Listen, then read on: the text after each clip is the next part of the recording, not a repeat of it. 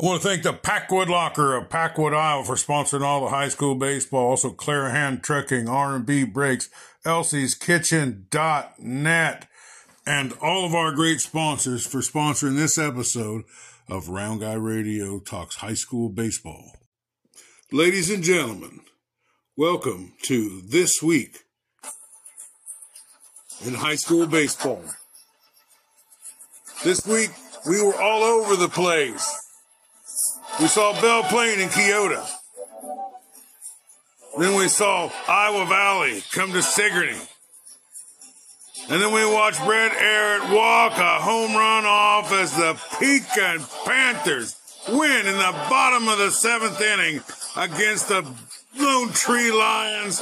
And then over to see the $500,000 renovations at Mid-Prairie High School as we watched Mid-Prairie, the number one ranked baseball team, Golden Hawks, take down the West Branch Bears. Yes, you heard that right. Lions, Tigers, and Bears. Oh, my.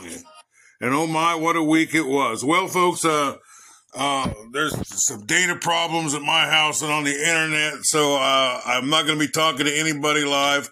I can say the week was started off with Belle Plaine putting a 10-run rule on the Keota Eagles as they got surprised, but they would bounce back, as we will talk about later. And then Sigourney, behind Cade Clarahan, and some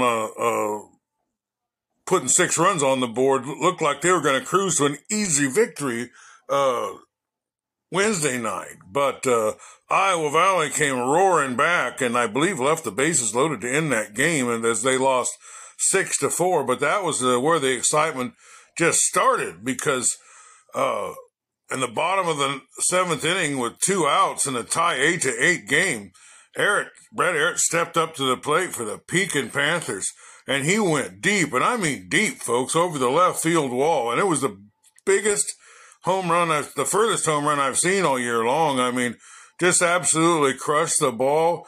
He walked off into pandemonium as a 2-run homer, wins the game, and a really hard-fought game, very exciting game.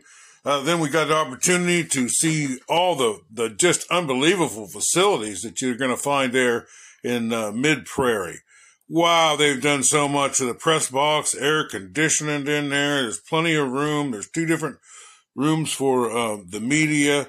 They've got Adirondack chairs on concrete blocks, different or concrete slabs that are like different layers, almost like a garden staircase. There's a staircasing platforms. You can bring your own chairs and sit. You can sit in the shade. They've got a new concession stand. They got new dugouts. The whole field's redone.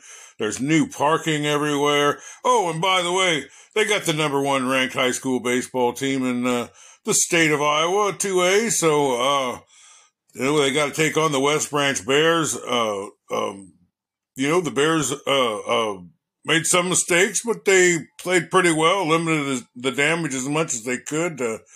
But Alex Bean and, did a great job of pitching. They got some timely hitting there, and Mid-Prairie was able to win one. Well, I don't have any coach interviews to do, but they've all texted me, or some of them have texted me, and I will give you up to date on some of that. So stick around. This week in high school baseball's just started. Well, I talked to the Iowa Valley head coach, and they had kind of an interesting week as they won the first game of the week against English Valley, 15-0. They seemed to have everything rolling there. Then they just had a really hard-fought game with Sigourney that they lost 6-4 as they tried desperately to come back into that game, but then they had a rain out, so they didn't play, which is going to force them into 5 games this week.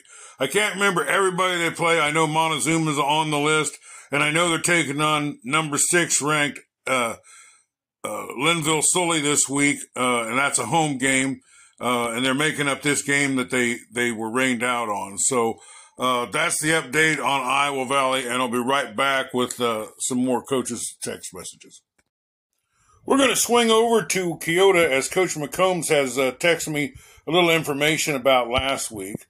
So what happened last week was they lost to Belle Plaine 13-3. They won against Wilton 12-9, and then they went to the defending state champion New London Tigers and beat them. Put a 10-run mercy rule on 12-10. How about that for the Keota Eagles? That is about unbelievable. And then although they pitched a one hitter there, they lost to Montezuma. They scored 2-1, but they did have a couple standout players here of the week are Aiden Anderson, Cole Kindred, and also Tanner Waterhouse, two-hit Tanner. Aiden Anderson, it says here, Cole busted out of his slump, went 1 for 3 against EV and 3 for 4 against New London. Tanner threw really good game against New London, and Aiden threw a one-hitter against Montezuma. So that is the Keota Eagles report. We will take you to stick around. I've got several more to go through of these.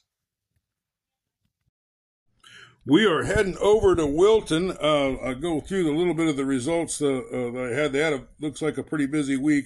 They got an 8-5 win over Minneapolis. They lost to Regina Catholic 6-2. And it looks like they played them again and lost 10-1. And then they played them again and they lost 11-2. But then they played Midland and got a doubleheader with Midland, and they got a 6-2 win and a 4-2 win. Well, let me read you what he wrote here. He says Landon Putnam pitched well twice last week. He got a win Friday in 6 innings with 12 strikeouts and 2 walks. Keith Drew threw well Friday, picking up a win. Kane Willie had 2 saves Friday and a qualified relief appearance on Monday. Owen Hassel, Kate Serrata, and Ben Garvin had good weeks at the plate with 5 hits each.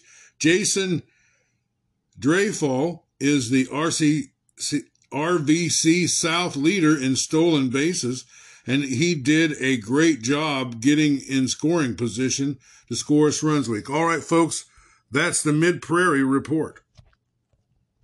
The Wilton report. We are heading to Washington, Iowa. What happened with Washington last week is they got some wins here. They started out with a 4-1 win against Mount Pleasant and a 9-8 win in Mount Pleasant. Then a 9-5 loss to Mount Pleasant. Then they played Davenport Central, lost 12-1. They played Davenport West, lost 11-1. This week they've got a Fort Madison tonight, doubleheader at 5:30. Thursday, Fort Madison at Fort Madison. And Friday, they got a 7:30 game at West Branch. That's a 7:30 game at Fort Madison. So, he didn't say anything about players or anything, but they had a pretty decent week. Well, that's it for the Washington Demons. We'll be right back with a little bit more. As we talked to Coach Allman for the first time, I was disappointed I wasn't able to get him on to get a recorded interview with him, but he did text me. He said they split with Bondurant Farah last Monday. They lost the first game 14-0, but they won the next game 4-0. So then they split with Norwalk as well. They lost the first game. They lost game 1 7-2, and they won the next game 6-5. They look to have some good pitching from Cam Chris, Caleb Court, as well as Wyatt Grubb. Okay, well, I've got another. We're going to Sigourney next, so stick around. Well, I was able to get a little information from Coach Crawford over in Sigourney, and it looks like they lost to Davis County 11-3. They beat Sigourney at a game I was at Sigourney beat Iowa Valley at a game I was at 6-4. And they also played Colfax Mingo, and they beat them 14-0. So he wrote a little notes here for me. Let me see what it says here. Okay, Caden Clarahan 2-run home run in the Davis County game. He pitched against Iowa Valley, got the win, came out with a 6-0 lead. Reed Mullinax pitched very well against Colfax Mingo, throwing a shutout. Well, I think, folks, there's not much left to do here. I do want to thank the Packwood Locker of Packwood, Iowa, for helping us out with the all the sports here, high school baseball, Henshaw Trailer Sales of Richland, Iowa, McDonald's Boneyard, B&B Propane, and all of our great sponsors that help us put on high school baseball. Thank you guys for listening, and we will be back in the saddle this week bringing you all the best high school baseball coverage. Thanks for listening.